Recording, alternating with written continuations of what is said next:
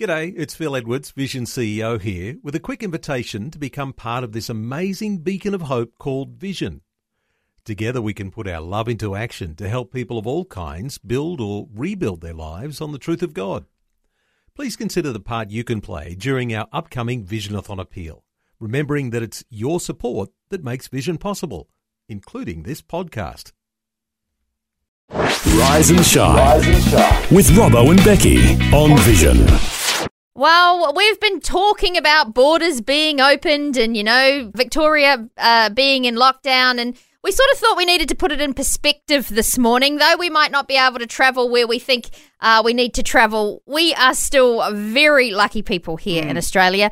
We are able to worship openly, and we are able to read our Bibles, and we are able to take our Bibles wherever we want, which sometimes and quite a few times is not the case. So we're going to chat to our friends at Open Doors this morning. Murray Noble is joining us on the phone. Good morning.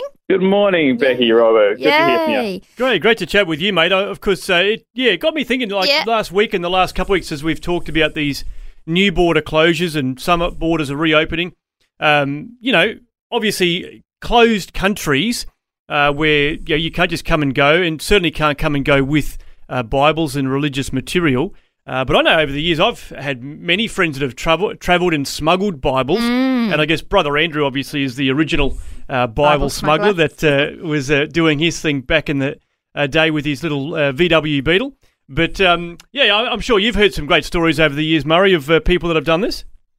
Absolutely, and I think that's the incredible thing about the Bible and its ability to travel throughout the world, even when there are restrictions against it. And like you said, Brother Andrew, that's how the ministry of Open Doors started. One man in a little VW Beetle crossing behind the Iron Curtain, at times with incredible faith. One of my favorite stories of Brother Andrew is his car was so full of Bibles that as he crossed through a checkpoint, he had Bibles sitting next to him on a seat in clear view, but God made eyes blind and he was able to go through those Bibles. So wow. That's amazing. Bible smuggling is in our DNA. It's really wonderful. Yeah. It's so cool. Does it happen much these days? I mean, I remember back in the 80s and 90s, I had lots of friends and there was teams going a fair bit. Is it still as prolific these days?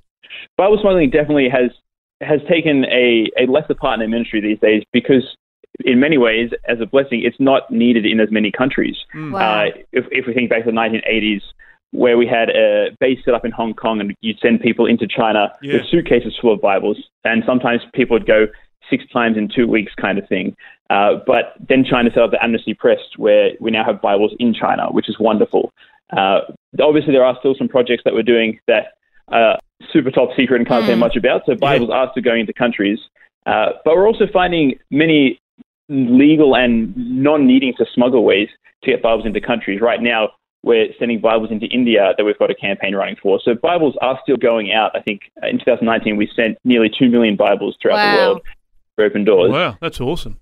That's so good. I love hearing those stories. I mean, you mentioned about Brother Andrew, and I know other people that have had situations where, the guards will literally open up a suitcase and be blind, stare at Bibles and go, yep, no worries, you can go. And they're like, how does that work? God's just miraculously intervened in those situations. One of my absolute favorite stories is of 2 wild characters, a 6'6" Canadian and maybe a 5'2" English man that just did not fit the bill as Bible smugglers. They were wild and crazy and just kind of had a weird vibe about them. And they went to the airport in China to try and get through with their Bibles, and there was just absolutely no way without God they would have gotten through. But right as the Chinese officials went to scan and x-ray the Bibles, the 6'6" Canadian's belt burst, sending kind of buckle flying everywhere, and everyone got so distracted as his pants almost fell down that they carried the Bibles through for him because he couldn't push them himself. Wow.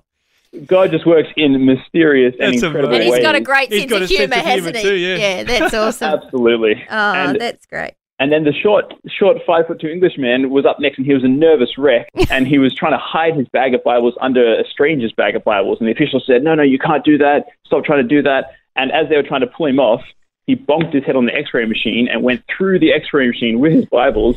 And the guy watching the x-ray was so confused by this human skeleton coming through, he didn't notice the Bibles. Oh, that's hilarious. That would be how I Bibles smuggled. I would just be all over the place. That's awesome. I mean, and you just have to say, wow, God is incredible in making it work. That's so good.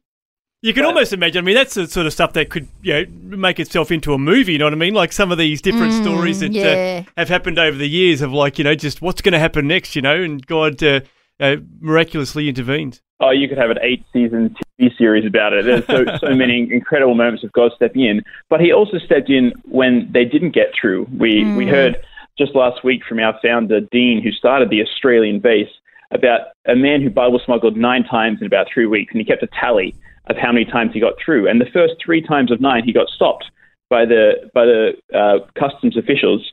But the other people who were with got through because he was distracting them. They found his Bibles and said, "Stop, we need to look through your bags more," that the other 4 or 5 people with him got through. Wow. And then the officials would take his Bibles and he'd be allowed to go into China and then pick up the Bibles on his way out. And sometimes Bibles were missing because officials had taken some Bibles for themselves to read. Wow. Interesting. That's so good. Yeah. That's You just so never good. know, way God works in all those different ways. The success and the failure of the smuggling effort.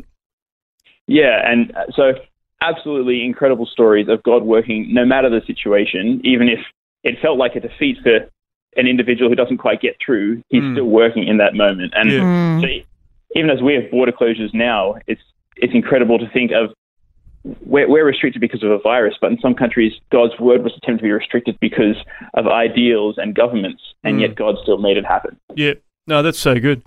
It's a great thing. You mentioned the number of Bibles. Was it 2 million that you did last year that you distributed? Yeah, just under 2 million. That's amazing. Wow, so still that's some great stuff happening, and obviously people can be supporting you not just financially to make that happen, but I know prayerfully as well. I love getting the little prayer diary that you guys send out every quarter, so that we can be praying, more specifically for you guys with all that. How can people get their hands on that or find out a bit more about the work that you do? Absolutely. Heading to our website is a great option, just opendoors.org.au, and you can sign up there just to get our quarterly newsletter along with our prayer guide. And there's also some great stories on there that tell you how you can pray for the persecuted church. That's especially amazing. Right now, looking at Bibles, children are kind of where we're sending a lot of Bibles these days because they're building up a new generation so that they can follow Jesus. Children's Bibles are kind of the lifeblood of the church of the future. So it's a great way to pray for that and see what our ministry is doing. Excellent. That's great. Well, check that out, opendoors.org.au. Murray, it's been great chatting, mate. Lovely to, reflect on the way that God has made it possible, for his word to go out around the world in fairly miraculous ways. So thanks for your time this morning. Absolutely. Thank you so much for having me. Thanks for taking time to listen to this audio on demand from Vision Christian Media. To find out more about us, go to vision.org.au.